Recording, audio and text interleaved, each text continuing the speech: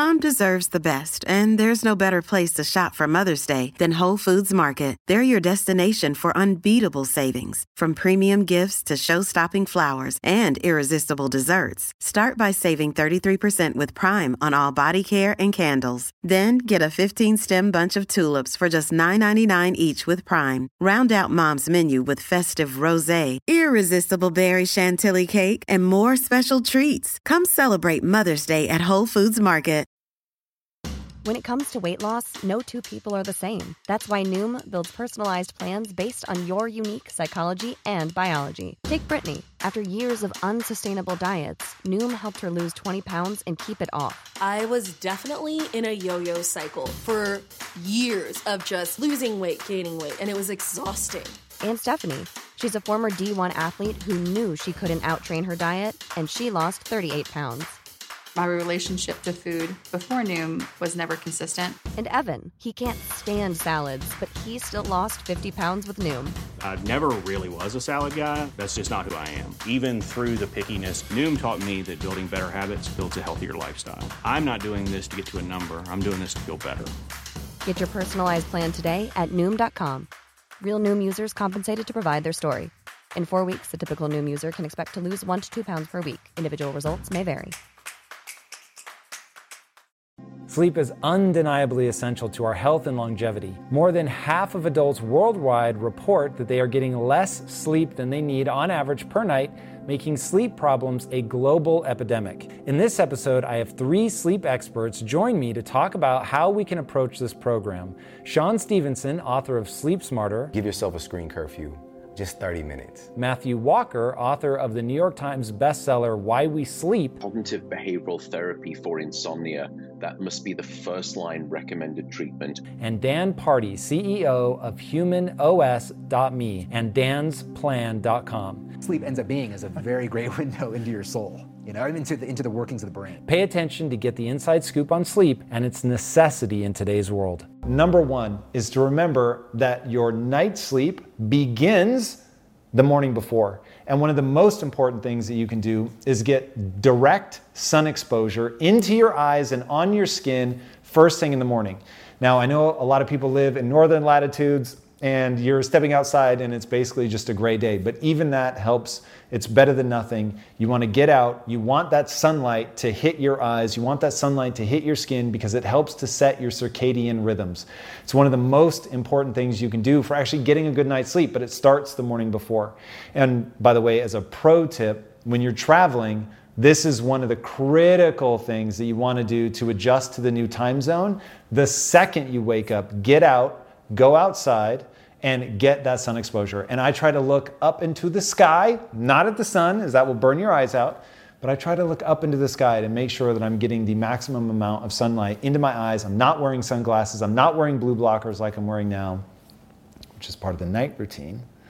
But in the morning when I'm trying to get all that sunlight in to set my circadian rhythms, then I'm making sure that I get that exposure.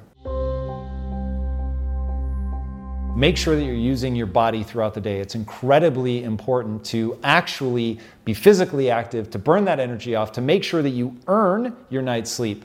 In a modern lifestyle, so often we're spending so much time sedentary that we don't actually tax our body in any meaningful way, which means that by the time we're trying to lay down to go to bed, we don't have the impulse to sleep. And so doing things that are physically taxing throughout the day is an extraordinarily useful way of being ready to actually go to bed. As you go through the day, I find that there are certain things that you need to be very careful about in terms of what you intake, so eating and drinking. So a big one for me is the last meal that I eat and what time that happens at. Now, I get up very early, which we'll cover as we get later in my day around what time I go to bed, but I typically get up very early, somewhere between 4 and 5 a.m. So my day already is skewed that way, but my last meal, I eat usually around 1:15 to 1:45 p.m. And that is the last meal I will eat for the day.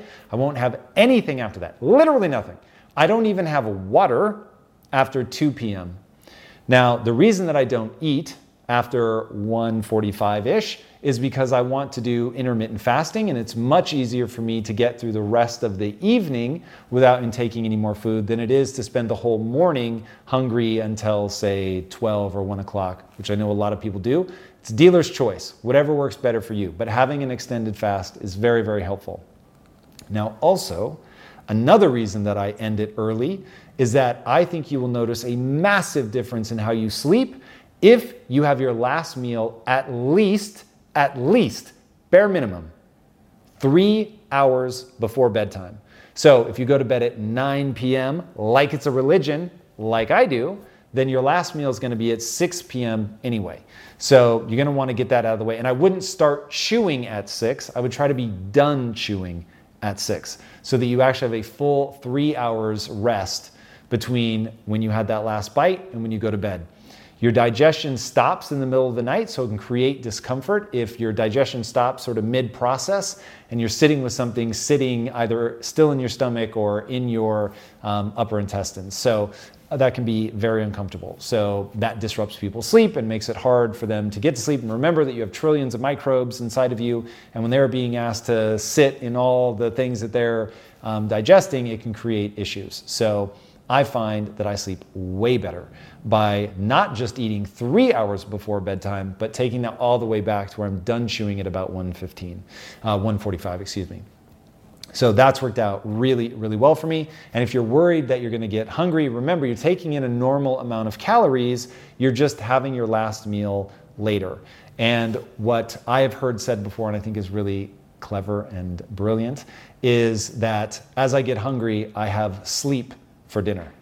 And I love that. I love that idea of right when I'm about like, yeah, I could eat now. I brush my teeth, which for whatever reason, the taste of toothpaste kills hunger. So just as I'm thinking I want to eat, I brush my teeth and then boom, I go to bed, I fall asleep with no problems, and I'm able to stay asleep. Now, the reason that I stop drinking at 2 p.m. is I find that if I have any substantial amount of water, because I'll still have a sip of water here and there, but sips. And the reason is that I'll wake up in the middle of the night to pee and by the way, if I'm eating too close to bedtime, same thing, because there's so much water in the food that you eat. But I don't want to wake up in the middle of the night if I can at all avoid it. So the times where I eat late or drink late, I find myself waking up in the middle of the night to pee, and then my brain kicks back in and I start problem solving, and it makes it impossible for me to fall back asleep. And I was losing 2, sometimes 3 hours a night of productivity because I wasn't sleeping. I was trying to fall back asleep. I wasn't doing anything useful other than tossing and turning and ruminating over everything that had happened during the day that I need to do, that I could have done better.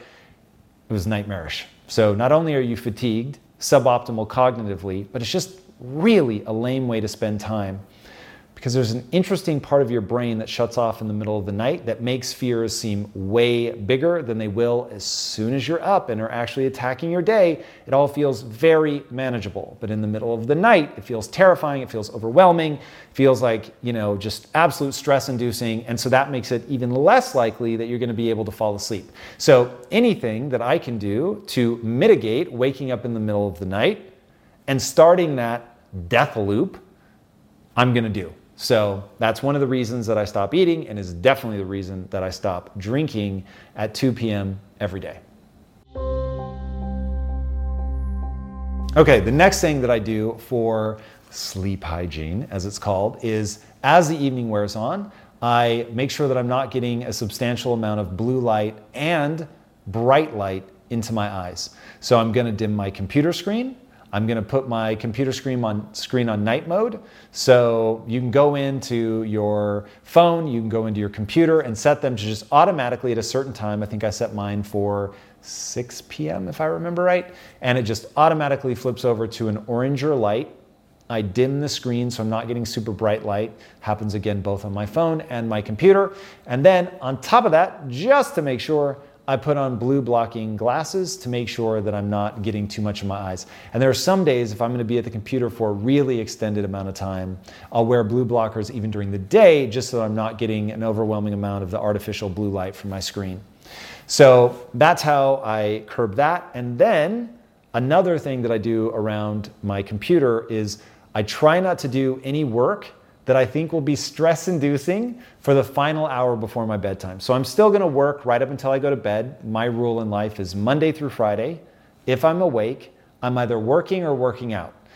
Now, I love my work, so this isn't a torture chamber. I'm sure some people are imagining that and thinking it's horrible, but for me, it's completely joyful. And I do, though, have to acknowledge that there are some things that I work on that stress me out. And so I don't check text messages after 8 p.m. I'm not looking at emails after 8 p.m. I'm doing things that are work but enjoyable. Now, I'm not religious about it. There are definitely times where I feel that something really just has to be done in a timely fashion, and so I will break that rule light occasionally, but I try not to because I do find that I sleep much better if for the last hour before bed I'm doing fun things, I'm doing things that give me energy, that make me feel light, that are part of that passion, that feel good, and I can feel a difference in my stress and anxiety levels. There's a lightness to it that I don't know, I don't have a better word for it, but as I'm going to bed, I just feel relaxed, I feel joyful, I have a sense of purpose, and it's like I can let everything go for the day. And when I climb into bed, I remind myself that I only have one job now that I'm going to bed, and that job is to sleep. And that mantra, the only job I have now is to sleep, has helped me a lot, especially when I wake up in the middle of the night. So when I lay down, then I have a host of different mechanical things that I do. One of them is to make sure that I have my own blankets. I use a 2-blanket system. So I myself have 2 blankets. That way, if at any point during the night I'm getting cold, I can pull the other blanket up. So I start it down where it's basically just covering my shins and below. And then if I'm getting cold, I can pull that up to my waist if I'm a little cold but not too cold, or I can pull it all the way up if I'm really cold. And that allows me to better control my temperature. And then, this is the one that people think is weird, but I've been doing it forever, so it seems so normal to me. I do not ever, under any circumstance, share blankets with my wife. Now, the reason is, when they move, it becomes your movement. Or you're playing tug of war for the blanket, or worse, the other person might actually pull the blanket off you, or you might pull the blanket off them and give them a bad night's sleep. So that was a lesson I learned very early on because, for whatever weird reason, I like to sleep with the blankets up over my head. I like to be completely cocooned. Feels so nice. There is no light, which, by the way, is another thing. Make sure your room is dark. Make sure your room is dark. So no light leaks, no phones, no night lights, nothing. As dark as you can get it. Cover up, if things have like little LED power lights, cover those up. Do whatever you can to get the room actually dark. For me, I have another layer, which is I sleep under the blankets. Now, if you're like my wife, Lisa, the last thing you're ever going to do is cover your head with a blanket. She absolutely hates it and feels like, she's just claustrophobic and has to get it off of her. But for me, it just feels like I'm in a womb, and it's so wonderful. So I love it. So I have slept with the blankets over my head for decades at this point, which is another reason why I need to have my own blankets. So get my own blankets. I can meter them based on the temperature in the room, which brings me to another point. One of the best signifiers to your body that it's time to go to bed, that's going to kick you into sleep mode, is making sure that your room is cool. So we keep our room somewhere around 67 to 68 degrees. It should be cool enough that when you go to take your clothes off and get in your pajamas, you kind of don't want to because it's that cold. So that's the right temperature. So whatever that temperature is for you, you want to get it there. Get under the covers, you're nice and warm. It's not like you're sleeping cold, but you want the room to be cool to signal to your body that it's nighttime, right? We've come up through evolution with all of these signals from daylight, from the brightness, the color temperature, the difference between firelight, which is dim and orange, to daylight, which is bright and blue. And so we have all of these subtle signals, including a drop in temperature.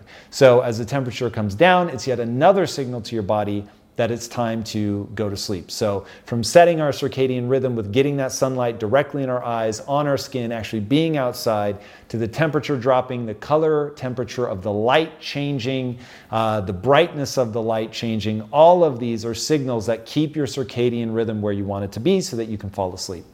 this particular topic is, and me being a nutritionist, like I was all like, food matters, food first, food is the most important thing.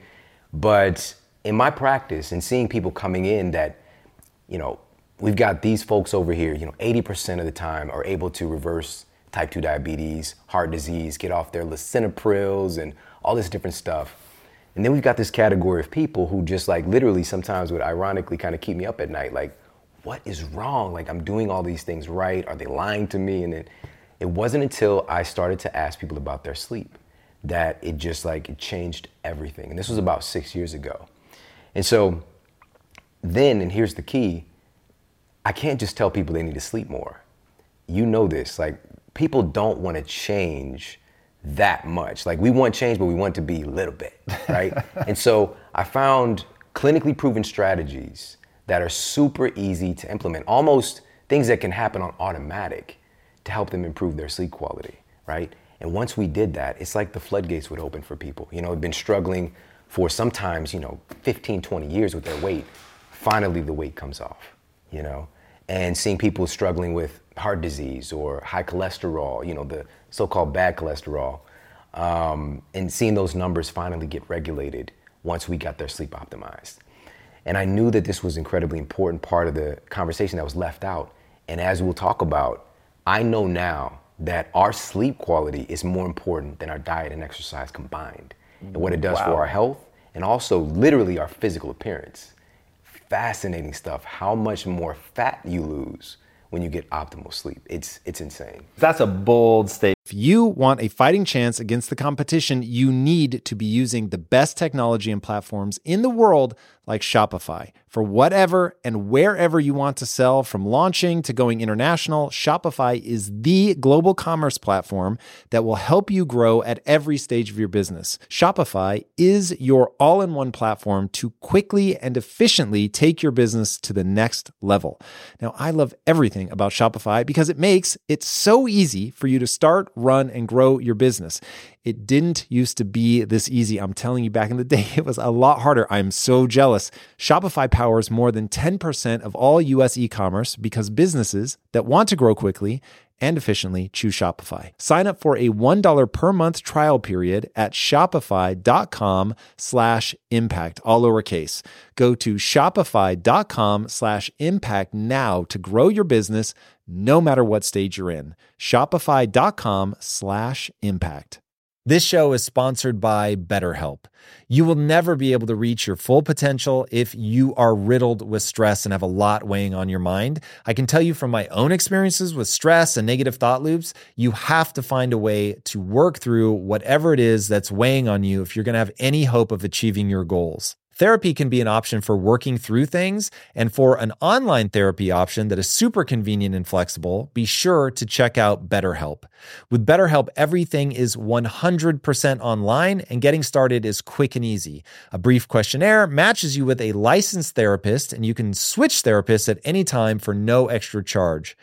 Get things off your chest, process through things with BetterHelp. Visit BetterHelp.com/Impact Theory today to get 10% off your first month. That's BetterHelp, HELP.com/Impact Theory.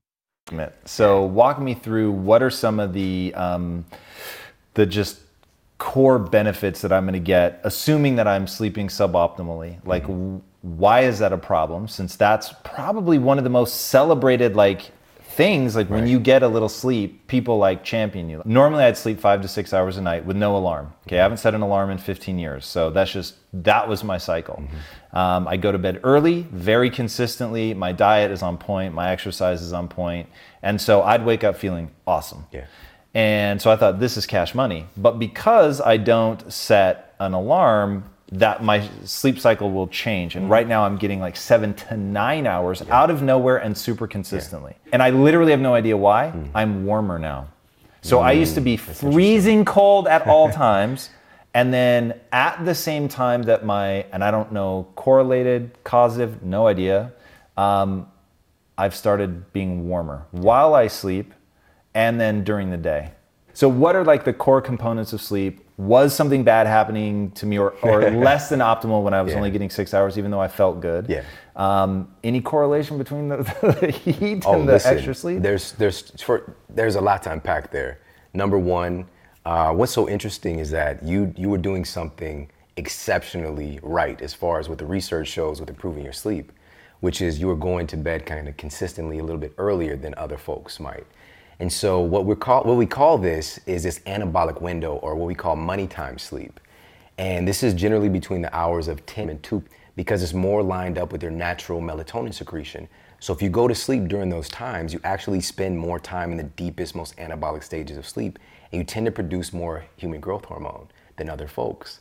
So you were already winning with that. This is why you have a tendency to feel better even if you're getting less sleep, because this isn't called sleep more, right? It's sleep smarter. And there are many people who sleep, 8 to 9 hours and they wake up feeling like straight up, hot garbage. You know what I'm saying? And they're just wondering why. It's because it's the quality of sleep. And when I say quality of sleep, what does that mean? Let's break that down. So your sleep is regulated by changes in your brain waves. It's really fascinating stuff. And we still don't know really what sleep is. Trying to define sleep is like trying to define, when Forrest Gump is like, life is like a box of chocolates, sleep is like pretending to be dead. We don't really know, right? But we do know the changes that happen in the brain. We cycle from kind of a normal waking state with gamma, beta. We're probably in beta right now. We move to alpha, theta, delta is where the deep anabolic dreamless sleep takes place. And we need all of them. And there's a certain percentage we spend in each that helps to rejuvenate our mind and bodies. And if you optimize certain things, you'll do it more efficiently. One of those gear shifts, like if you think about your body like this kind of manual transmission, is melatonin. Like people hear about melatonin as a sleep hormone. It just helps your body to efficiently go through your sleep cycles. And if your melatonin is suppressed by various things, I'll share a couple, then you're not going through those efficiently. And you can wake up feeling like a piñata after the party the next day, even though you're spending all this time on the mattress. So that's number one. Number two, there's this interesting process called thermoregulation. There's a natural drop in your core body temperature at night to help facilitate sleep for all of us, if things are running properly. But what was fascinating, and I shared a study about this, is that they tested insomniacs, and everyone in this particular clinical study all had too high body temperature at night. It would not go down.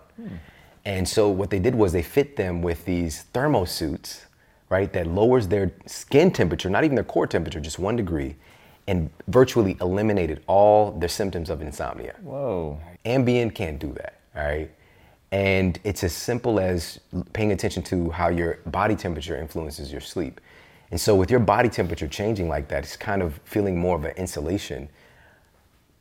As a result of having more sleep, there's a ton of different things that could be correlated there. So I'm not gonna say that the sleep is a causative factor, but it's really interesting how your body does change in accordance to sleep. There's a natural rise in your core body temperature as the day goes, as the night goes on, that helps to kind of wake you up. So what I did want to share though, when I said that kind of bold statement in the beginning, when we're talking about how sleep influences your body composition, I think everybody needs to know this. This study really blew my mind, and this was done at the University of Chicago. And they took people and they put them on a calorie-restricted diet, kind of typical stuff, again, I'm taught in college, to see the impact on weight loss when they're sleep deprived or getting enough sleep, all right? So they put the people on this particular diet, monitor everything. One phase of the study, they're getting 8.5 hours of sleep, all right? And then they track all their metrics. Another phase of the study, same exact diet, same exercise, they don't change anything else, but now they sleep deprive them and they take away 3 hours of sleep. And so now they're getting 5.5 hours of sleep versus 8.5 hours of sleep. At the end of the study, they found that when individuals were well rested, they burned 55% more body fat just by getting more sleep. And so the question is, how does this happen? Melatonin, when I talked about this a little bit earlier, it's not just that it's involved in sleep, it's also involved in fat loss. And this study, this was done in the journal Pineal Research, found that melatonin production helps to increase your body's mobilization of something called brown adipose tissue, right? This is a type of fat that burns fat, all right? And the reason that it's brown is that it has more mitochondria. So it's very energy dense, right? These mitochondria, just for people who, I'm sure people have heard of this, but it's like these energy power plants in your cells that are creating the energy currency of your body, like how you experience energy, the energy exchange something called ATP. And so when you are producing adequate melatonin, you're producing and mobilizing adequate amounts of brown adipose tissue, which just puts you in a metabolically advantaged state, right? But if you're not getting the melatonin production, which you've got to meet 2 requirements. Number 1, you need a biological night. So that means this could actually be during the day, but it's a consistent cycle of when it gets produced. But the other requirement needs to be met, that you need darkness. Your body produces melatonin exclusively in darkness. And so that's one. Also, how do they get that body fat change? HGH production, which we talked about too. Human growth hormone is muscle sparing, and it's a big driver of energy. It's also known as a youth hormone. Kids have an insane amount of HGH being produced. This is why they have so much energy. We have a pretty sharp decline in our production right around 18 to 20. But my argument is that around 18 to 20, we generally in our culture, like we leave the house, we might go to college, that kind of thing, and we no longer have structure, we no longer have rules, and we're not going to produce as much HGH. Third thing, really quickly, is, and this all has to do with the diet and the food choices, is leptin, all right? And I know people have talked about leptin before, but leptin is your body's kind of glorified satiety hormone. And so when you're producing adequate amounts of leptin, you feel more in control, right? You feel more satiated. But when leptin kind of falls off the map, or you have leptin resistance can take place, then we're gonna have some pretty big issues with you regulating your cravings and your appetite. And so Stanford University researchers found that just one night of sleep deprivation radically suppresses your leptin. And now I hope folks can start to pay attention whenever you might not get the best sleep, how your cravings change the next day. You're gonna have a tendency to want to, number 1, eat more. Number 2, to want to eat more kind of the starchy, crunchy, salty, sugary type things.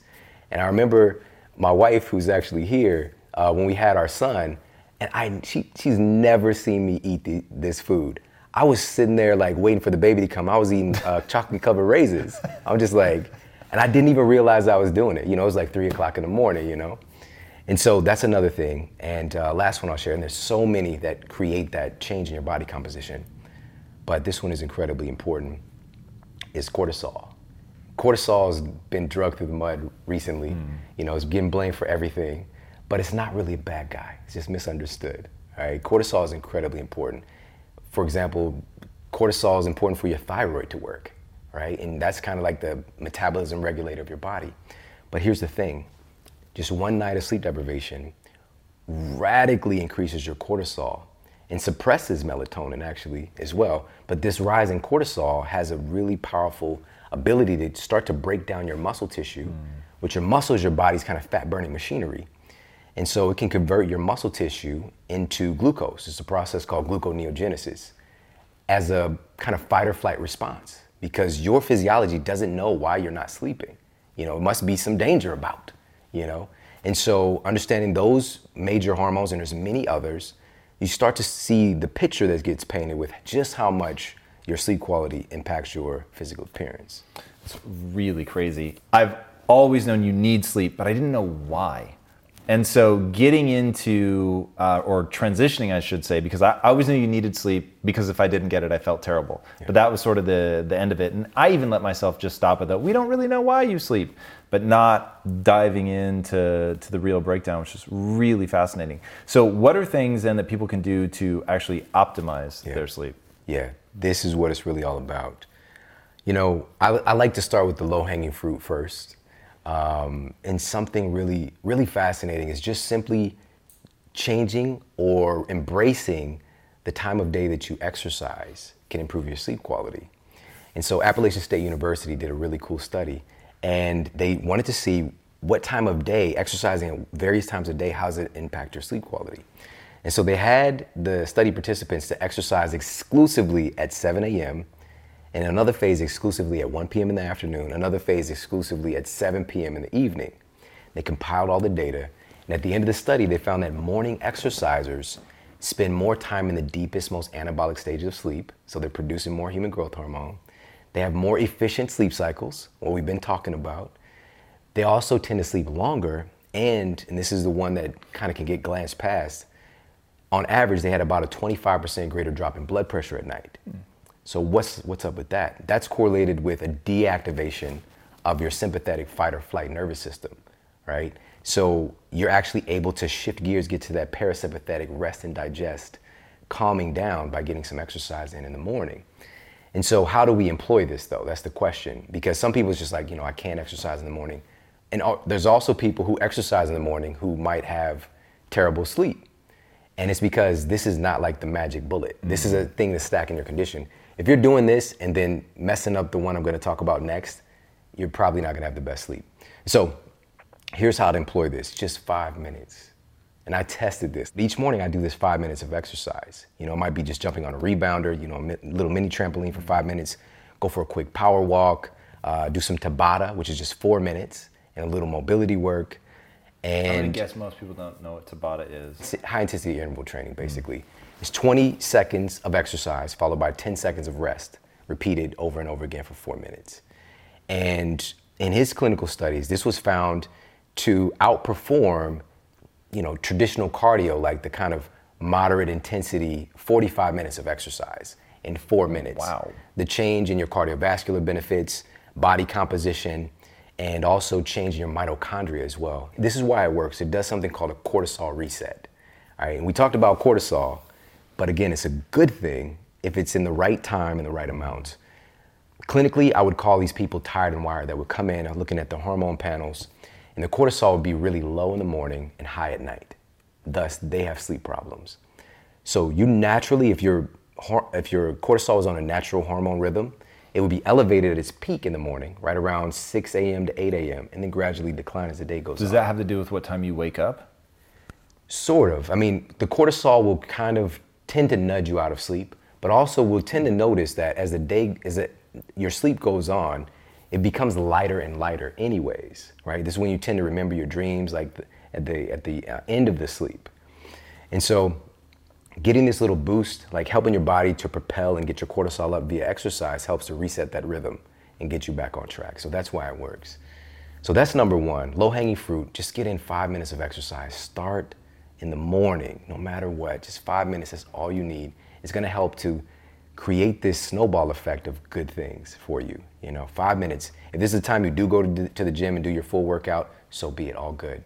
But everybody who's not already doing that, just get that 5 minutes in. The second one, and this one is more of the tough love and the most difficult, but this is the most important one in our culture today.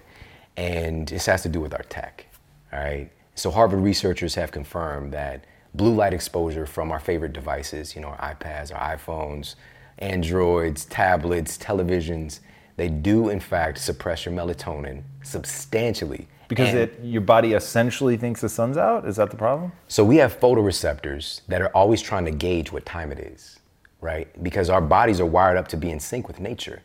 But only recently, like literally just the past few decades, have we been able to manipulate and basically create a second daytime, right? So your body's it doesn't really know how to figure it out. And so the blue and white spectrum specifically are the ones that are more similar to daylight. And so what it's doing is, and so here's what the researchers found. Basically, every hour you're on your device at night suppresses melatonin for about 30 minutes, right? So if you're on you watch a movie, a 3-hour movie, for example, your melatonin is gonna be suppressed. Even if you go to bed right after, you're not producing adequate melatonin for about an hour and a half. And so again, you can be unconscious from sheer physical exhaustion, but you're not gonna go through your sleep cycles efficiently. And so just be mindful of that. What I encourage people to do is to give yourself a screen curfew, just 30 minutes. All right, I don't want to make this complicated, just 30 minutes. But here's the rub. We are addicted to our devices, like straight up. We just need to be honest. I am, we all are, Basically, it's because of this dopamine loop, right? Dopamine is so powerful, so interesting. Dopamine is one of the things I truly feel has helped to create our civilization as it is, because it drives us to seek, right? Dopamine drives us to seek and to grow and to find, to discover. The internet is perfect for manipulating this, because every time you look for something, you find something. Especially social media. You seek, find, seek, find. You produce the dopamine, it drives you to look. But why do you keep going is every time you find something, you get a little bit of a hit from your opioid system. Right? It's like this slow drip, right, of morphine. And so it starts to feel really good. And to the point where you might be doing your work and you've got a deadline And you just, like I check Instagram real quick. Before you know it, it's like 30 minutes later and you fall into the internet black hole. Just like, it just pulls you in. So be aware of that. I'm not saying, again, our connection with tech is just gonna grow. So I'm not bashing that. It's just be aware of it. And that when you try to abide by this principle, which will really, really help your sleep quality, to give yourself a screen curfew, you can't just sit there and twiddle your thumbs, because you'll get what I call the internet jitters. Right? You'll start getting like a little bit of a withdrawal effect. Like, let me just check one post. What we have to do is this: you have to replace it with something of greater or equal value. It's really that simple. Hopefully, it's what I encourage people to do. This is an opportunity to connect, right? Connect with your significant other, your kids, the people, like physical, like have a real conversation with somebody, right? I know it sounds crazy, but it really works. It's really, really good. And also, this is a great opportunity if if you're in a relationship or not, whatever you're into, you could, utilize, and I have got a chapter on this as well, intimate time, because there's a big connection between sex and sleep. And there's also a big connection between sleep and sex and how it impacts your sex life. And so when we have an orgasm, for example, we produce a cocktail of chemicals, including oxytocin, norepinephrine, prolactin. And oxytocin, for example, has been found clinically to basically combat the effects of cortisol.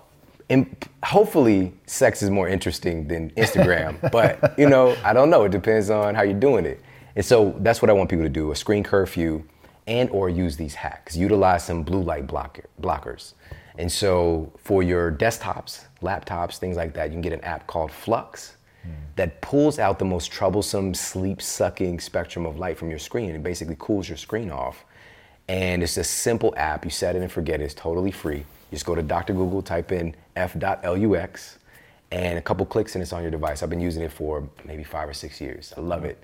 And for your telephone, your cell phone, we've got on the iPhones built in now is Night Shift. With Androids, the best one out there from my research is one called Twilight.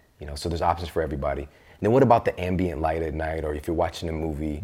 Again, don't get too neurotic about it, but if this is a problem for you and you're not sleeping as well as you could be, or your results, your body composition not changing, you're not getting that blood pressure down, you're not having that focus you need through the day, then you might want to address this. But another little hack is to get some blue light blocking glasses. The first ones I had was straight up like I just built a birdhouse. But now there's some really cool, stylish ones that you could rock. As a matter of fact, you'll create a neural association when you put the glasses on, and you'll start to get sleepy.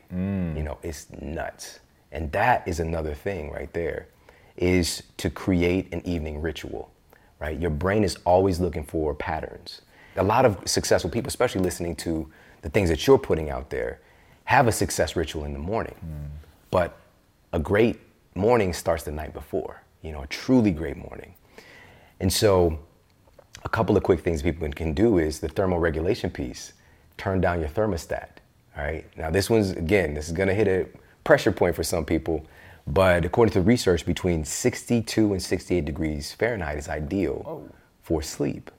And so for some people, it's gonna sound a little bit frosty, but lowering the thermostat a little bit can have incredible benefit for your sleep. But this doesn't mean you can't use your covers and put on some warm socks, that kind of thing. So cooling off this thermostat, making sure that your bedroom, ideally, I call it a sleep sanctuary.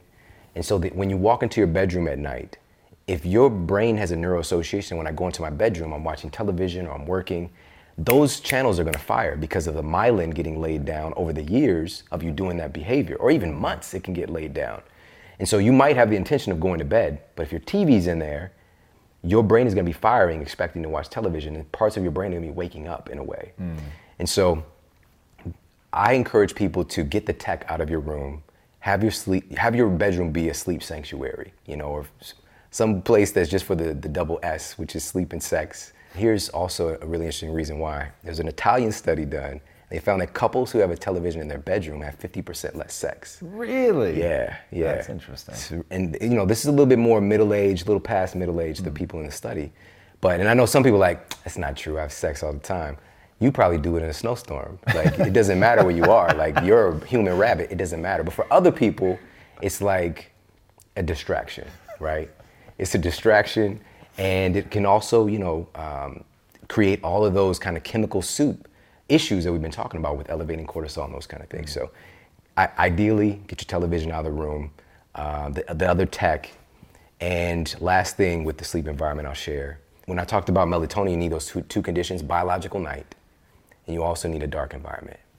And so if you're in an environment where you're maybe in a suburban or city environment where there's like neighbors' porch lights coming in, there's LEDs outside, cars coming up and down the street, as crazy as this sounds, that small amount of light, what we're now dubbing light pollution, can have a significant impact on your sleep quality. And here's why we know this.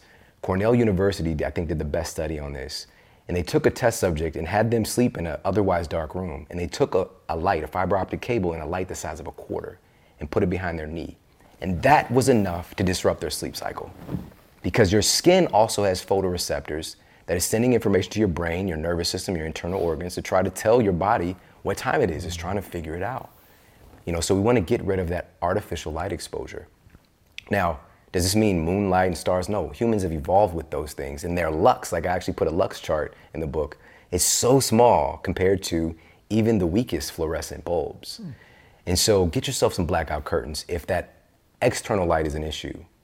Internal light, your alarm clocks and, light, lamps, some people still are sleeping with their lights on and things like that. Be mindful of that. And also what you can do is just change the bulb color.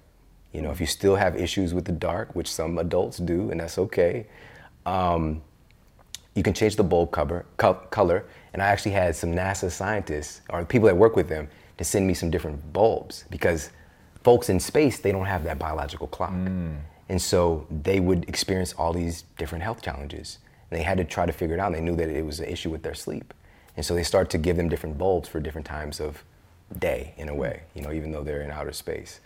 So it's really cool what you can do with these little hacks. But bottom line is, you want to have a dark cycle so you can produce melatonin. And those are just a few of the different things people can do.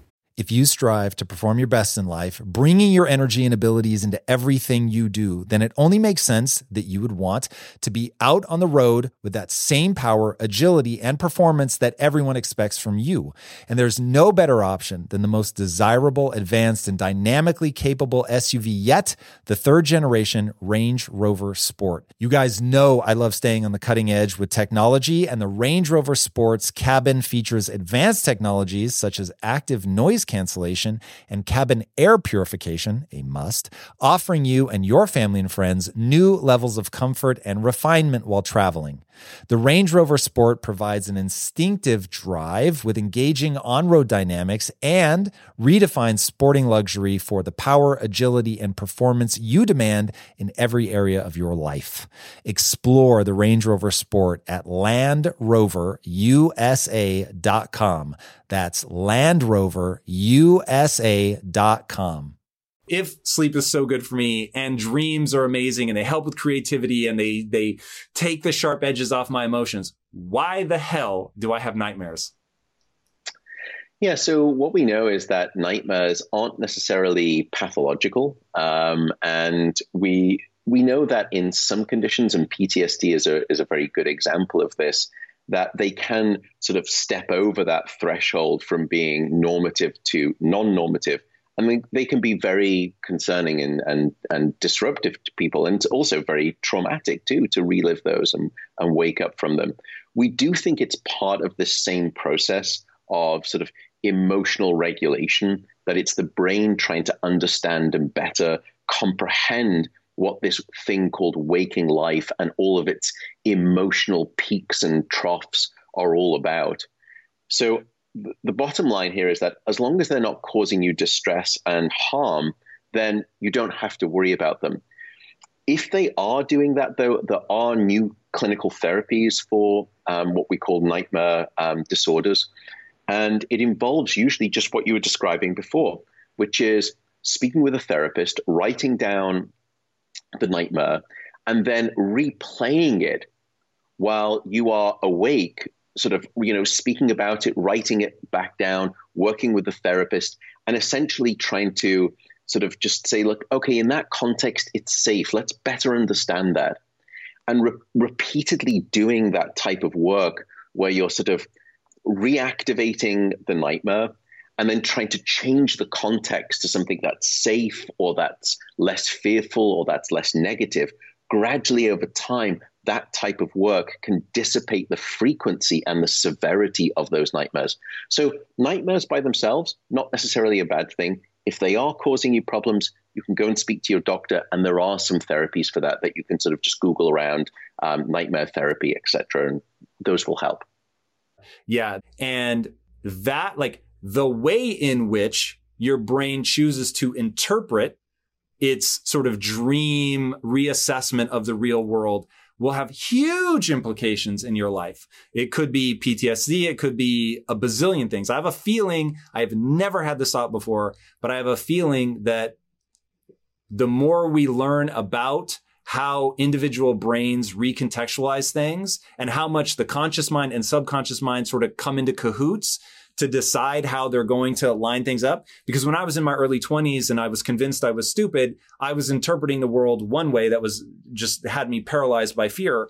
And then as I began to realize sort of the nature of the brain and, oh, just because I'm stupid now doesn't mean I can't learn about this, you know, that Carol Dweck's notion of yet, right? I'm not good yet. And so that since then, consciously, I have changed the way that I frame things.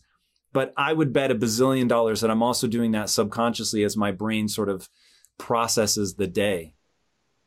I think that's what, dreaming, if it's one of its functions, is that recontextualizing of those experiences. Dreaming, I think, is a way for us to understand the world in which we live.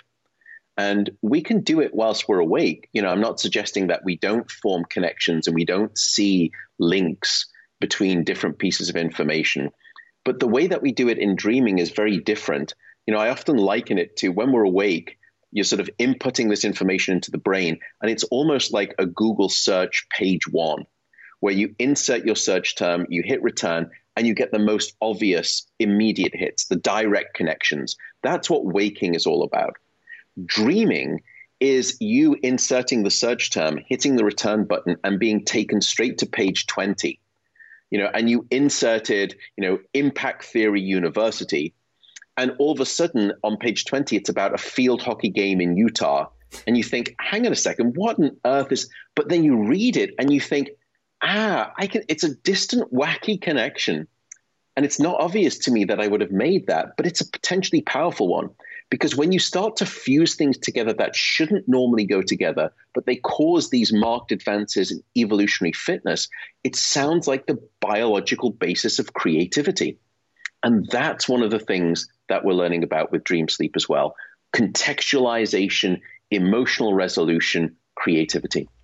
Yeah. So, as we start talking about dreaming and nightmares and all of the different ways that the brain is sort of interacting, trying to make sense of the conscious world, one thing I heard you talk about is cognitive behavioral therapy for insomnia, which I found very interesting. And I know so little about it, but knowing what I know about cognitive behavioral therapy in terms of pattern interrupting and things like that, is this like us sending a sort of subconscious signal to our brain? Like, how does that work? Not quite. So what we know, obviously, has been the rise of sleep difficulties in society. And that has been matched by, unfortunately, a rise in pharmacology and particularly sleeping pills. And I say unfortunately not because I'm anti-medication. And I know a lot of people who work at these pharmaceutical companies, and they're good people, great scientists wanting to do good things. But unfortunately, sleeping pills are largely blunt instruments, and they don't produce naturalistic sleep. They're in a class of drugs that we call the sedative hypnotics. And when we take sleeping pills, we mistake sedation for sleep, but it's not natural sleep. And in fact, sleeping pills have been associated with a significantly higher risk of death as well as cancer. So much so that in 2016, the American College of Physicians made a landmark recommended intervention. They said that sleeping pills must no longer be the first-line treatment for insomnia. Instead, the American College of Physicians said it has to be cognitive behavioral therapy for insomnia. That must be the first line recommended treatment for those sleep problems. And so cognitive behavioral therapy in general really tries to target two things, cognitive and behavioral. And so the cognitive aspects for insomnia are aspects where we try to correct your beliefs or your misbeliefs around sleep and some of your ideas around sleep. Some of those things that can be either inappropriate, incorrect, or just triggering anxiety or worry. So we try to modify those cognitions, those beliefs. But then we also look at what you're doing in your life, the different behaviors that you're doing or things that you're not doing, and try to correct the behaviors as well. For example, how's your caffeine intake? How's your alcohol intake? What time are you going to bed? What time are you waking up? What's your chronotype? Are you a morning type, evening type? Are you sleeping in harmony with your chronotype or against your chronotype? Are you getting daylight in the morning? Are you getting too much daylight light at night, artificial light at night? Do you exercise? And so we change behaviors and we change thought patterns. And together, cognitive behavioral therapy for insomnia is just as effective as sleeping pills in the short term. But what's great is that when you stop working with that clinician or your online program, and I should say that I work with a company. I'm an advisor to a company called Shuni. It's SHUNI.io if people want to go and explore it. And you can get cognitive behavioral therapy online there. But you work with your therapist, and after about 5 or 6 sessions, you can continue that benefit of improved sleep for up to 5 years, the studies have demonstrated now. Whereas with sleeping pills, when you stop their use, then not only do you go back to the bad sleep that you are having, you typically go back to even worse sleep. It's called rebound insomnia. And now you have to go back onto the use. So you become dependent. There is an addiction dependency cycle. So that's really what CBTI is. And that's really the best approach for sleeping problems right now. All right. So I have 2 sleeping problems. One is that there are times where I will get either really stressed or I'll get really excited. And I have a very easy time falling asleep, but then I'll wake up after 3 or 4 hours and I find it very difficult to fall back asleep. And then the second part, just so I don't forget, is sleep inertia in the morning. But what can I do to optimize for staying asleep? Yeah, so there it's a case of trying to deal with that sort of downgrade the activation of the nervous system. The reason that people typically wake up in the middle of the night and can't get back to sleep, not always, but often, is because they have this sort of stress related, they're carrying this anxiety. And anxiety biologically is the principal mechanism that we think underlies most insomnia. And what happens in part is that the fight or flight branch of the nervous system becomes overactive. And that's exactly why the does opposite. It shut down? Like I find it so easy to fall asleep, but I can tell on the nights where I'm going to wake up. Yeah. It just seems weird that it dips, but then my subconscious mind kicks it back alive. Yeah. Why would it be that way? And the reason is because after about 16 hours of wakefulness, you've built up a lot of that healthy sleepiness, what we call sleep pressure. And the longer that you're awake, the more of that sleep pressure builds up. And it's a chemical that builds up in the brain called adenosine. And then when we go into sleep, it's the time when the brain can actually start to clear out that adenosine. And it starts to lower the sleep pressure. And after about 8 hours of sleep, you've cleared away 16 hours of that adenosine, of that sleepiness. And so you wake up naturally and you feel refreshed and restored. But what will happen is that you can be stressed and or excited, but the sleepiness, the weight of sleepiness pulling you down is so heavy at that point that you can get to sleep. But then 3 or 4 hours later, you've jettisoned maybe 50% of all of that adenosine, maybe even more, because it principally happens during deep sleep. And so now your brain is much more vulnerable to those awakenings because it doesn't have the weight of that sleepiness. Does that make some sense? It makes total sense, and it makes me want to punch myself back to sleep. It's so obnoxious.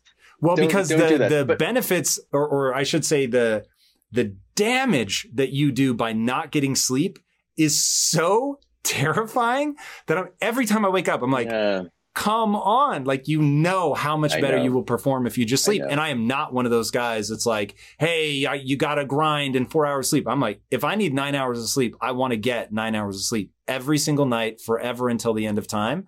So it's just always super obnoxious. If you're hoisting that flag, I will salute it. And I definitely, not everyone, but certainly in the type A sort of particularly business culture, maybe there is this sort of sleep machismo attitude where people wear their lack of sleep like a badge of honor. But you're right, it's foolhardy for a number of reasons. But let me come back to that issue of beating ourselves up, because we need to have some degree of self-compassion when it comes to sleep. I am not invulnerable to sleep problems myself. I've had bouts of insomnia throughout my life, to be completely transparent and open with you. And every one of us is going to have a bad night of sleep. It's not unusual. Don't worry, don't stress. Back when I was starting to write the book, it took me about 4 years to write it in 2014. Sleep was sort of the neglected stepsister in the health conversation of that time. And I was so saddened by the sickness and the disease and the suffering that was happening because of a lack of sleep. I came out, all guns blazing. And I think that was important. But for those people who were struggling with sleep, those people who had sleep problems with insomnia, the book kind of felt almost as though it was, sleep or else ... And I didn't mean it to be that way. So I want to say right now, because I've learned to soften and become a much better appreciator of these conditions, just like you described. If you wake up and you can't get back to sleep, don't worry. Just realize tonight is not my night. It's not the end of the world. I'm still going to be able to function somewhat tomorrow. Don't stay in bed awake for too long, though. That's the important message here. Because I have a trick. I'm super curious to see what you think about this, because I know where you're going, right? Yeah, you're training yourself that being in bed is being awake is okay while you're in bed. So that's right. I used to get up, and whether I slept for 2 hours, 3 hours, whatever, if I couldn't fall back asleep in like 15 minutes, I'd get out of bed and I would go to work and start doing my thing. And then I would go lay back down and sleep. And sometimes I'd fall asleep for, 2 or 3 more hours. But the number of times I would wake up with a headache after that was just too much. So I was way frustrated. And I'm like, all right, there's got to be something else. So what I found is if I put an audio book on, dude, I will be back asleep in like 10 or 15 minutes. It's crazy. And the only thing that wakes me up is the fact that I have headphones in my ears, or if they start yelling in the book or something like that, which always pisses me off. But it puts me back to sleep so reliably. It's crazy. That's great. That's exactly what we recommend. So don't go to work. Don't start checking emails. Don't eat, because it trains the brain to expect food. But instead, in a dim room, somewhere different, so you change the context, so you're changing the learned association. Just read a book, listen to an audio book, meditate in dim light. All of these things are great. Find out whatever works for you. And then only when you're sleepy do you return to bed. And there's no time limit for that. And that way you train the brain back out of a bad association that it's learned, which is my bed is this place of being awake, which if you repeat that over time, you become trained to be awake in the bed. And then you will relearn the association that your bed is the place where you're asleep. So you're 100% right. That's exactly what we recommend. To your second question, which is sleep inertia, it's a real thing. Sleep inertia is typically where we wake up and your brain requires some time to kind of warm up to operating temperature, like an old vintage car. You can't just turn the engine on and start, flooring it and going up to red line. You need to sort of circulate the fluids and warm the oil up and get the engine warm, and then you can really start to push it. It's the same way with our brain in some ways. Now, different people have different severities of sleep inertia. I'm actually like you. I suffer from quite bad sleep inertia. For the first hour, my partner, when I come through in the morning, she wakes up a little bit earlier than me. She kind of knows that I can say, look, honey, I am not the best version of myself in the first hour. I know that I may have done something bad yesterday and we should talk about it. And I want to resolve that. But can we not do it in the first hour, because I'm not the best version? So firstly, accepting that it's normal and it's real. The second thing, though, however, is sleep inertia typically happens in very severe amounts if you're mismatched between your sleep schedule and your chronotype schedule. And so you can go on and you can go online and type Google morningness, eveningness questionnaire. And it's a questionnaire that you fill out and it figures out what your chronotype is. Are you a morning type, somewhere in between, or are you an evening type? And what we find is that morning types, when they wake up in the morning at their normal time, which is very early, they don't have sleep inertia. They're good to go. They can jump into the gym and they're like Energizer bunnies and they're all happy and, joyful. And to me, I'm just like,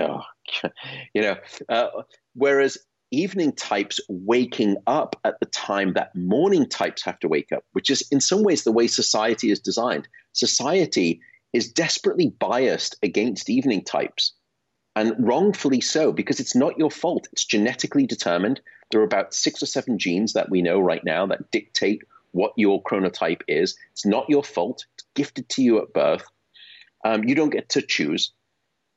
Now, if you are suffering from sleep inertia, what we find is that if you can sleep a little bit later into the morning, go to bed maybe a little bit later, sleep later, play around with that, and see if the speed with which you wake up is better, that your sleep inertia is less. That's one way. It may not always work. Another way is temperature. Now, it turns out that when people have a cup of coffee, they say, look, I just need like 5 minutes. And I swig a couple of, mouthfuls of coffee, and now I'm alert. That's nonsense. Caffeine doesn't actually get into your system until about 12 to 15 minutes. So if you're feeling any effects of caffeine before that, it's not the caffeine. It turns out that when we go to sleep, we drop our core body temperature. We get very cold. We become almost hypothermic. Now, to wake up, we have to warm up. So to get to sleep, we need to get cold. To stay asleep, we need to stay cold. And to wake up, we need to warm up. And so one way that you can artificially accelerate or try accelerating your inertia in a quicker dissipating manner is to try to warm up more quickly. So get a hot drink in the morning. Doesn't have to be caffeine if that's not your thing. I don't drink caffeine, but I'm not against it. Caffeine is an issue. It's not really the dose that makes the poison. It's the timing that makes the poison when it comes to sleep and caffeine, which we can come on to. But drink a hot drink, get your body temperature up. If you've got a smart thermostat, program it to start to rise temperature in your bedroom or in the house in the last hour before your alarm. And it can really start to help you wake up. And then play around with these smart lights. I have one where it sort of starts to bring me out of sleep about 5 minutes before my alarm. That can help, but the data is not good on that. The data on temperature, much better. That's interesting. Does that help you, Tom? It does, but I'm surprised that you say to get warm, because have you done cold showers before? Yeah, cold showers are a sort of more of a noradrenaline thing. Yes, they wake you up real fast. Daylight. They do. Now, that's not necessarily a normative thing. That's you shocking your fight or flight branch of the nervous system to go from a temperature that it's become accustomed to and it's acclimated to then all of a sudden being dumped in ice water, as it were. And it doesn't know it's a threat mechanism. It thinks you're under attack. And so, of course, you're going to wake up. Now, that comes with an adrenergic spike in the body. It comes with an accelerated heart rate. It could come with a cortisol spike. So I'm not against that, but we don't have to go to those extremes. You can do it in these more subtle manners, which are the more natural ways. Fair enough. I have a question going back to waking up in the middle of the night. One thing that is super weird is things that during the day are not in any way, shape, or form intimidating or daunting when I'm supposed to be sleeping. So if I wake up in the middle of the night, I'll start stressing about something and I'm literally like, once I get out of bed, this is not going to stress me out. So why is it stressing me out at night? Is there a part of my brain that shuts off? Is there a part of my brain that becomes active? Like, why are things at night, do they seem so big and dramatic? Whereas in the day, it's like, it's not a big deal. Yeah, we actually don't really fully understand in truth, but part of this is to do with context. that it's dark. You don't have full awareness. You don't have full functioning of the brain, because when we wake up, that sleep inertia, by the way, in part is because your prefrontal cortex, which is the part of the brain that makes us most human, it's like the CEO of the brain. It's very good at understanding high-level concepts, putting things into contextually appropriate boxes, making top-down control decisions. It regulates our emotions. That part of the brain is the last thing to come back online as we wake up. And that's why we're not very, brilliant if we have sleep inertia. But when we're waking up out of sleep in the middle of the night, we also have some of that. So we don't have the rational, logical part of our brain fully engaged. Plus, the context is one that's dark. And so we don't have sort of the daylight sort of giving us this sort of normative, safe feeling. And so what happens is that the brain starts to default to rumination and catastrophization. It's almost like this Rolodex of anxiety that then starts to unfold. And that one memory that, you bring back into mind at that moment of waking up is the finger that flicks the domino on that cascade of rumination. So again, just realize I've done this before. I've experienced this before. I know that tomorrow by, 1 or 2 p.m. in the afternoon, I think about this and I think, that was ridiculous to be worrying about. It's okay. Try to remind yourself of that. Did you read the book Change or Die? I haven't.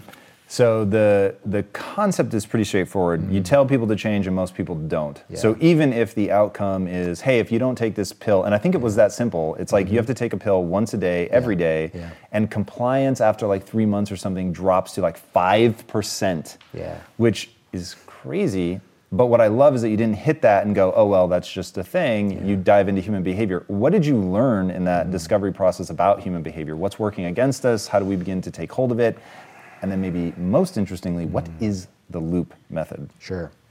The idea is in order for somebody to adopt and sustain a health behavior for a long term, not just a 30-day trial or 60-day period, so this becomes a part of their pattern of living, they should know why they are doing something, how to do it, if they're doing it, and if it's working. And you can see that each one of those 4 components independently will reinforce somebody's ability to pick something up and take and go with it. So oftentimes what you'll see is that if somebody doesn't, let's say, change their behavior when information is given to them, you might just lob more information provisions at them, right? Oh, here's more information. But maybe they just didn't have the skills to implement that good idea. Or they tried it for a little bit and then their old behaviors were swept back up. They didn't have any feedback to say, this is actually, are you living in accordance with your own goals?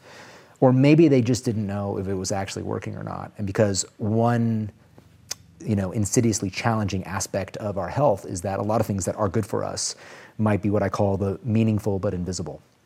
They matter, but we don't get that feedback to make us immediately detect if it's having a presence. And it might be, right? You might have a significant improvement in, let's say, memory performance over a 12-week period, but you might not recognize it by the time you get there. It might actually feel like you're just performing as you've always been. And that actually can go up and down, improvements and decrements. So is there a way to then use technology to then make people more informed about things that can help them, more informed about their own patterns of living, and then empowered to put all that into practice? And I actually think that we need technology in this world to help us take care of our health well. I found this so interesting in some of your talks. Yeah. Define health. Yes. So that question was posed to me a while ago, and I totally stumbled on it. It's one of those broad questions that is hard to define. I think probably the explanation that I like the most is that it is the ability to maintain balance or homeostasis within the body. So if you are challenged by some sort of, infection or arm break, your ability to get back to a place of balance is a marker of health.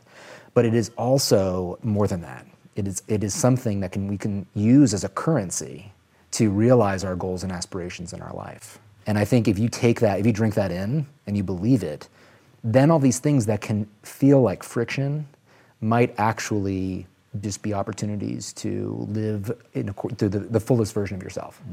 I love that definition. So now let's say that I have that, but I'm still struggling to implement. What are the behaviors and what are the behavior modification tools that people can put in place to comply? I think the first aspect of this is to clearly understand the problem at hand.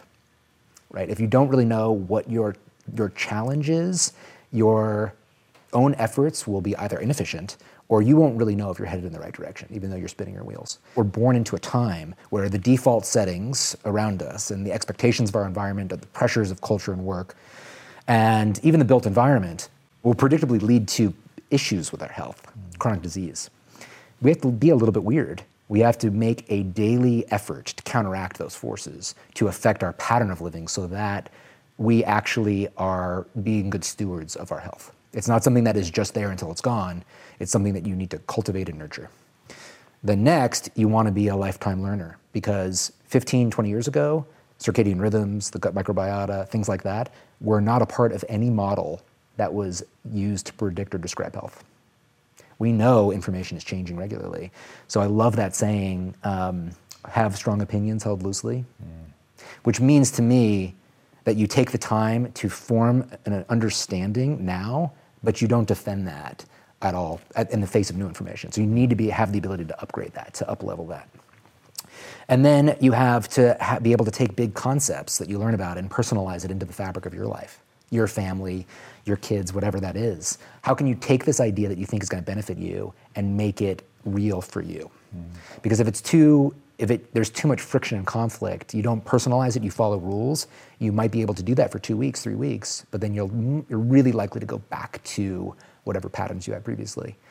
What else? I think your response to failure, right? Failure is a part of the process, a regular part of the process. Can you address failure with compassion for yourself and also with resilience, where you're like, what can I learn about the fact that I wanted to go to the gym 4 times this week, but I went twice? What was it about the week? Constant assessment to then just know how you can do better next week. It's so interesting that as you're talking about how to get people to comply with health stuff, that you're talking about mindset in the beginning. So when I first started this film everything journey and talk through all these problems, it was, why is the protein bar guy talking about mindset? And then when I exited Quest and started Impact Theory and did all this mindset stuff, and then I said, guys, we're going to do a show called Health Theory, everyone's like, why is the mindset guy talking about health? And it's been like this constant frustration for me, for people to understand, if you want to optimize for your health, you have to optimize your mindset. If you want to optimize for your mindset, you have to take care of your health. And because I talk a lot about working hard and busting ass and all that and what greatness demands, people think that I don't sleep. They think that I just grind my way to success. But the reality is that, and you've talked really powerfully about this, if you want to even have good decision-making abilities, you've got to sleep. Run us through like a sleep 101, why it's so foundational to your work, and what people should be doing.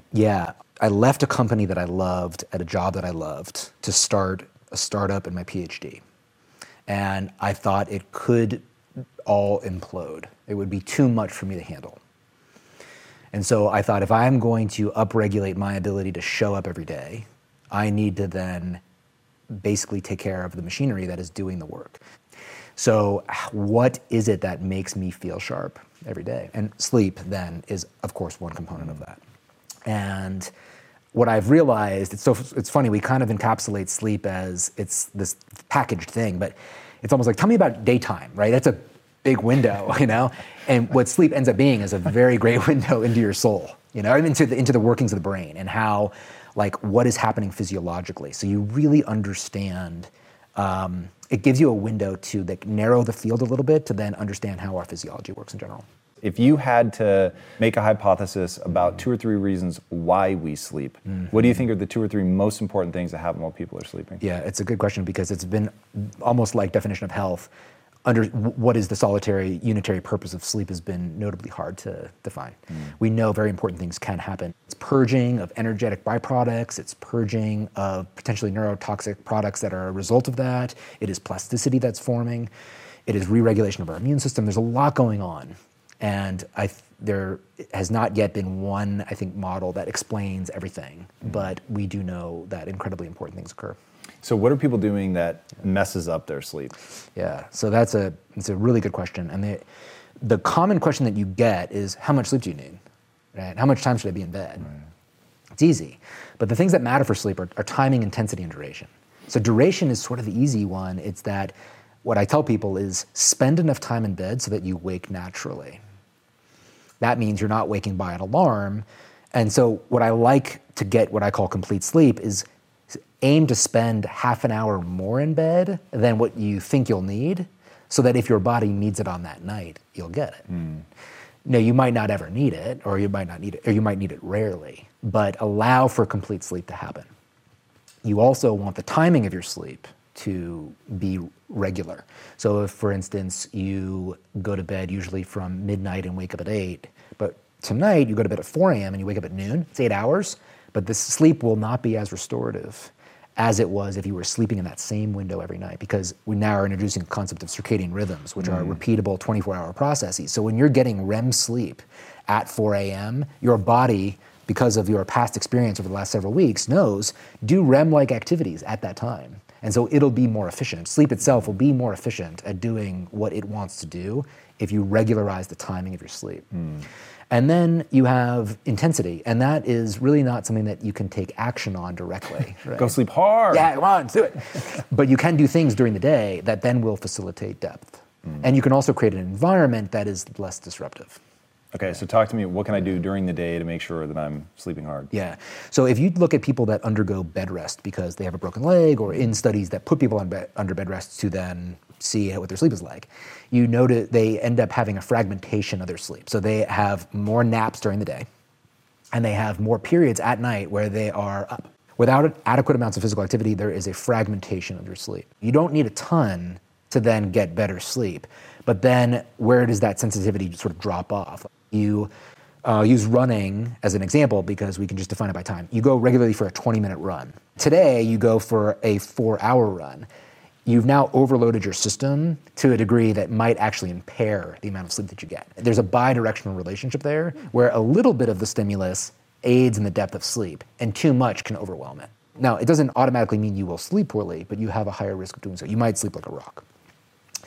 And then there's temperature fluctuations. So this is actually a newer area, but we live in a very insulated world, right? Even if we go outside and there's not much variation in the temperature, we can layer ourselves so that what we're being exposed to is very narrow. We also know that signals from a wider breadth of temperature within the day might actually feed into that, what's called a homeostat, these things that are collecting the signals of daytime usage that then help you sleep deeply. And then a big important one is light.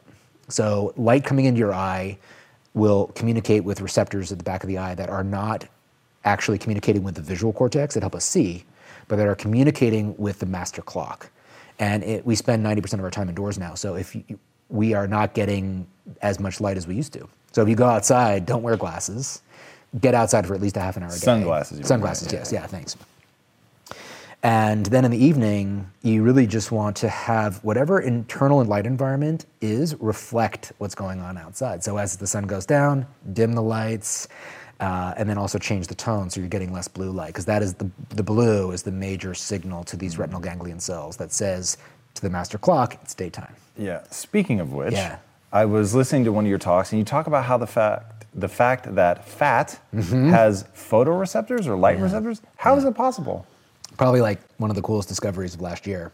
But those same receptors that are in the back of our eye, they're called opsin receptors. And all opsin receptors, and there are many, over 100, they have the ability to transduce a light signal into a nerve signal of some sort.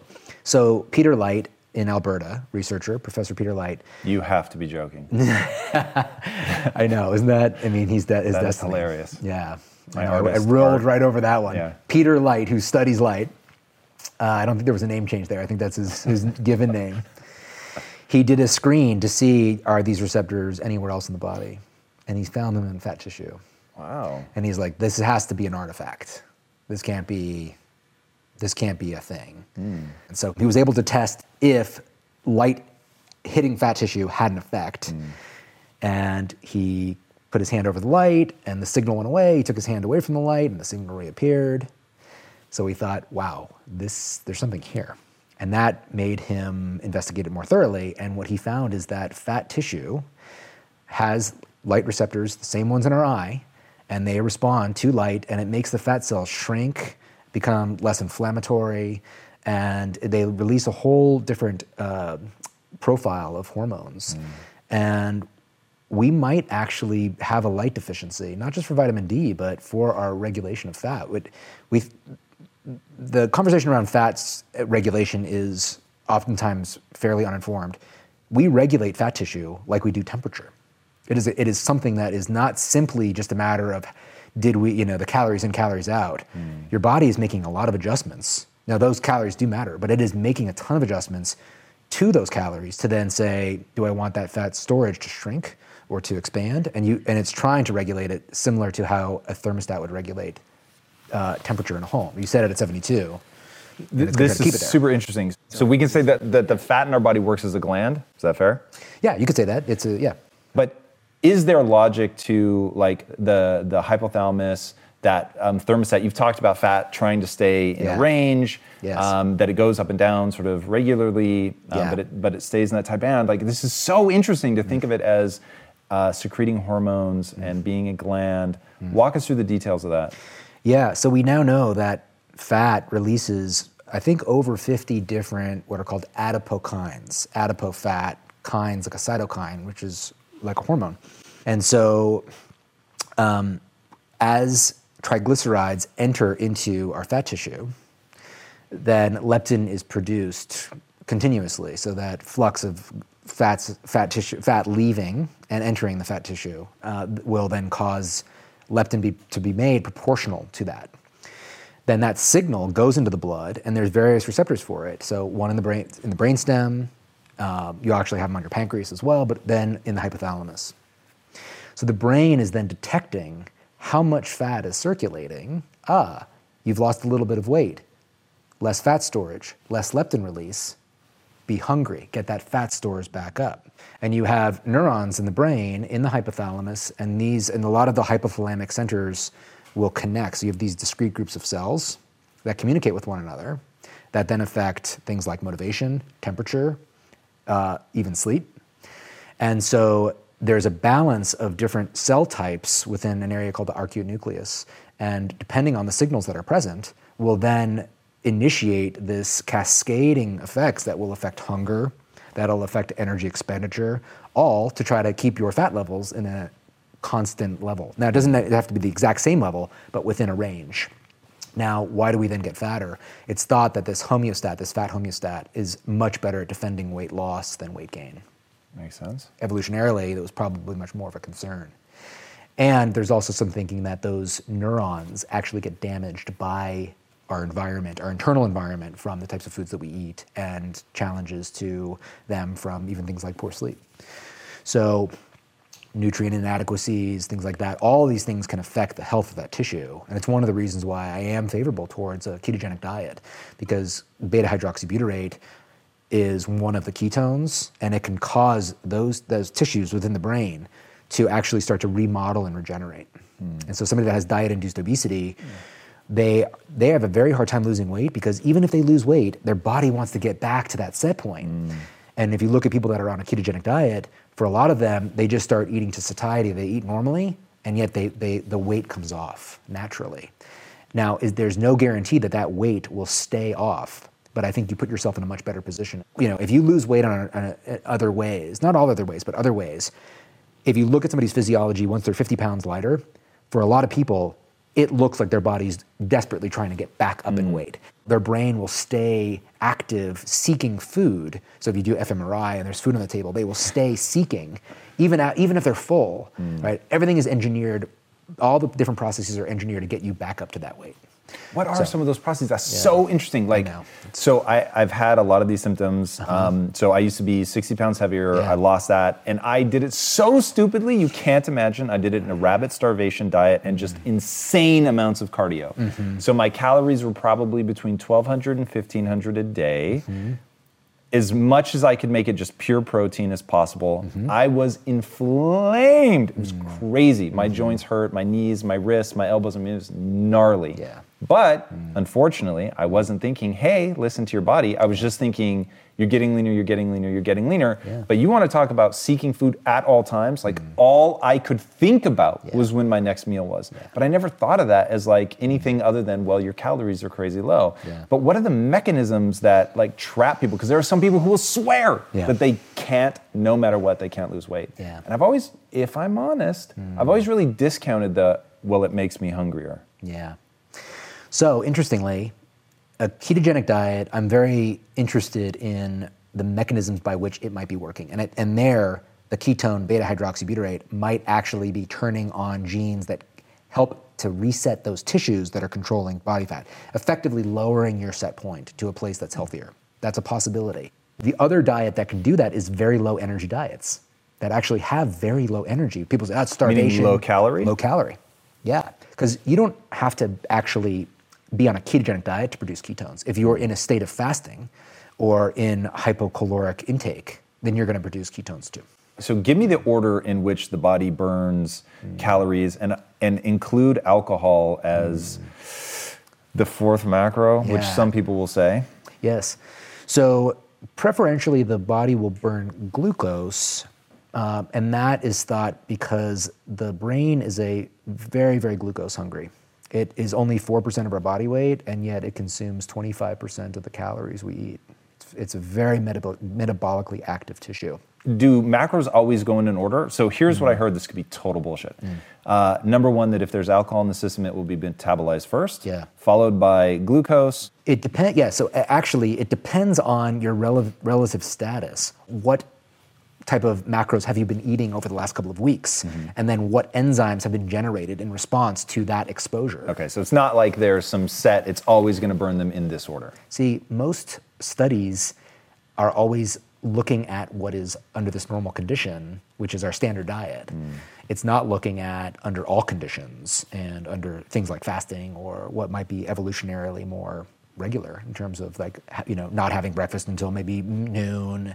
We have what's called metabolic flexibility, which is thought to be something that is a good state to try to achieve, which means that you can readily burn different types of fuel sources. So, you know, it's extraordinarily complex. People give simple explanations for it, but you know, this is actually one of the biggest public health needs in our world because the amount of comorbidities that associate with obesity, it will bankrupt our society. You know, you think of weight, you think of food, but it's very possible that even things like light might be having a very large input here, and like sunlight even, right? We're talking about that. So if fat is a regulated tissue, and we are living fully clothed, I wouldn't say that there's any silver bullet, but there's a lot of different inputs. And so I think overall, one sort of perspective of mine is to try to live more naturally, but in a way that is actually going to work within the modern world. So one thing you said that I found so interesting is, all right, fat's a regulated tissue. It is creating all these hormones. It's responding to the environment. It actually has light sensitivity, which still freaks me out. I know. And hey, by the way, boys and girls, you're staying inside all day. You're clothed up when you go outside. Guess what signal you're giving your body? It's wintertime. Guess what the body does in winter? It stores more fat. I wanted to literally stop my research at that point, strip, and run outside just to like shred up a little bit. Of course, it's not going to work quite like that. So you've got fat as a gland, as a regulated tissue. Do I understand it correctly to say that it's breaking something? As you get obese, you're more likely to get more obese, and there's something that breaks that. Because like when you look at people, their set point is riding with them as they're getting heavier and heavier, which is already terrifying. And then it's also secreting things that make you more hungry, that delay your, where you're still searching for food longer. One, is all of that true? Like, did I just explain that accurately? Yes, but we're missing a very important part to the model, which is that it's not the only thing that explains our food-seeking behavior. We also will eat food because it tastes good, right? Independent of our hunger, right? We know that where, for instance, somebody, you know, you eat a full meal and you're full, but your appetite is renewed when the dessert cart is brought over. And you're like, oh, I could eat that. Yeah, let's get 4 of those. That is another driver of food intake. And we live in an environment that is really designed for overconsumption. So it's very easy to overeat in our world because the palatability of food is one that will then promote overeating. And the design of food, processed foods, it also will make you feel less full per calorie. So there's a delay before you even feel fullness. All right, we got to talk about that because you showed a visual in one of your talks. It was so powerful, and I've been in this a long time, but for some reason that visual really hit me. But when you showed the raspberry tart, which is like a little raspberry pie, it looks so innocent and delicious. Totally. And then you showed the equivalent amount of calories in bowls of raspberries. It was like 7 or 8 bowls of raspberries. It was crazy. That actually is a lot of work from Barbara Rolls and her book Volumetrics, which is, it is stunning when we think about how we condense calories into modern food products. And that's what I want to talk about. When people say processed food, what they're talking about is making it hyper palatable, so I want to overeat anyway. Yeah. And then secondarily, it has a lot of calories per physical volume. Yes. So our central nervous system preferences are designed to detect and prefer caloric density. So it is different than eating the tart versus the raspberries, right? We have now the ability to design food to make us want to seek it. It's a very disadvantaged environment. But the good news is that eating raspberries is also perfectly satisfying, but the more of that highly palatable, calorically dense food that you eat, the more that it'll drive food-seeking behavior. So there is a behavioral element to this, how it messes with your neural circuitry. What's going on mechanistically though? So is it through that mechanism that it triggers the release of ghrelin instead of leptin? Like, there's so many different molecules that are at play. Metabolically, you're right. Ghrelin is released from what are called oxyntic cells within the gut, and it's very low after a meal, and it'll rise. And as it's rising between your meals, it makes you hungry. It's the only gut-derived peptide that actually promotes feeding versus fullness. Leptin is this, what's called a tonic signal. It's sort of operating in the background. We call it a fullness signal. It's not quite. It's actually setting the tone of how full you'll even be from a meal. So if you have low leptin, you'll naturally be less sensitive to the fullness signals of a meal. So satiety and long-term fat regulation will work together. Now, independent of that, you have this brain circuitry that's going on that can, think of it almost like addiction to a rewarding signal. The more exposure you get to it, that will then drive food-seeking behavior. So you're not really hungry, and yet you're craving. A lot of people experience this in the afternoon. You're bored, and you're like, I just want to eat something. Right? We know it in our lives. We can detect it instantaneously. The easy example is when you bring something that is very calorically dense at the end of a meal and you're full, but you now want to eat more. It is not the homeostat that is evaluating calories and fullness that's saying, oh, you should eat more. It is pleasure, and the pleasure that derives from caloric density.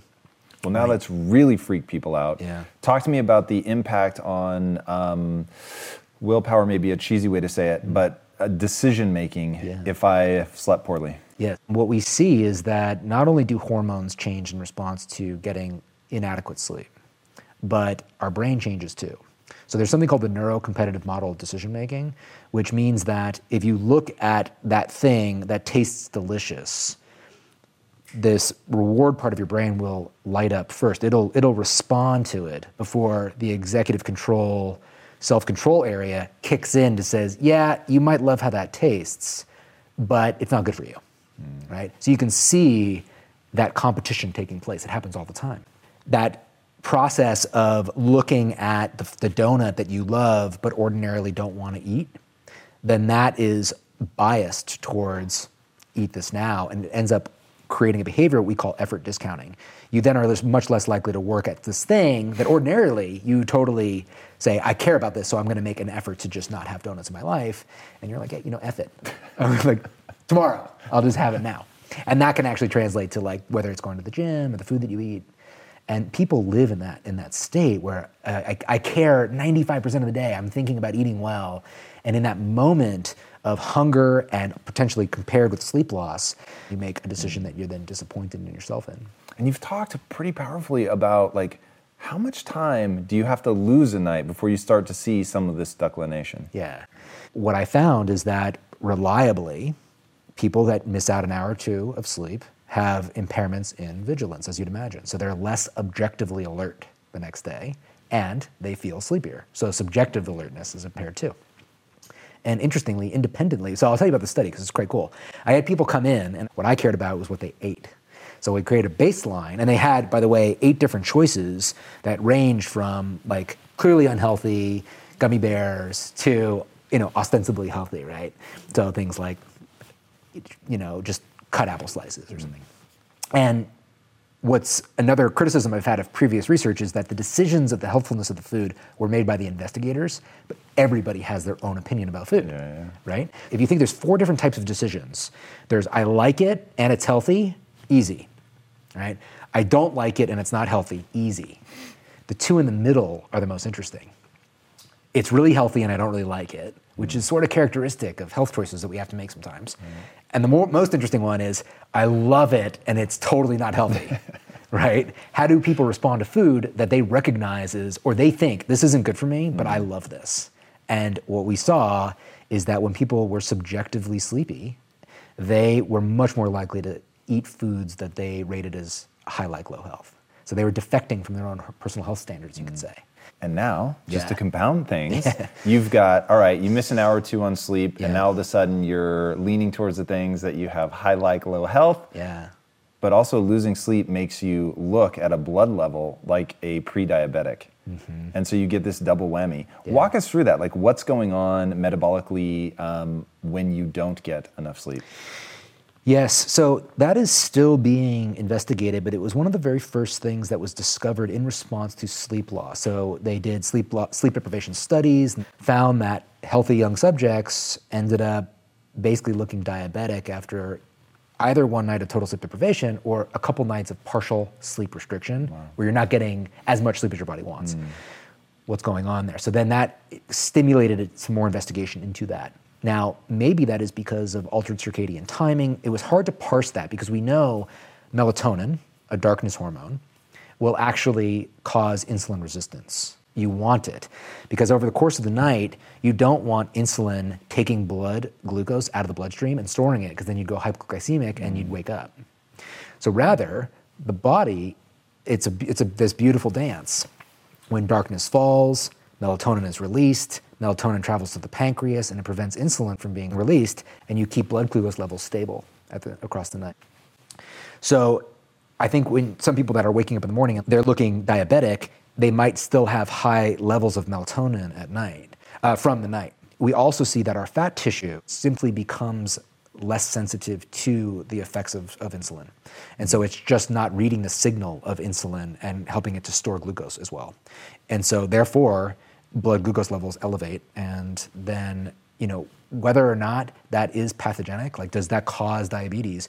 Well, you can then look at epidemiological research and shows that people that chronically get less sleep are much more likely to develop diabetes. So you have to look at acutely what's a mechanism, and then epidemiologically what happens when people generally do this, and then you have to just try to figure out what's going on in between. But clearly there's an issue going on there, and there's no part of the body that goes untouched when we don't get the sleep that we need.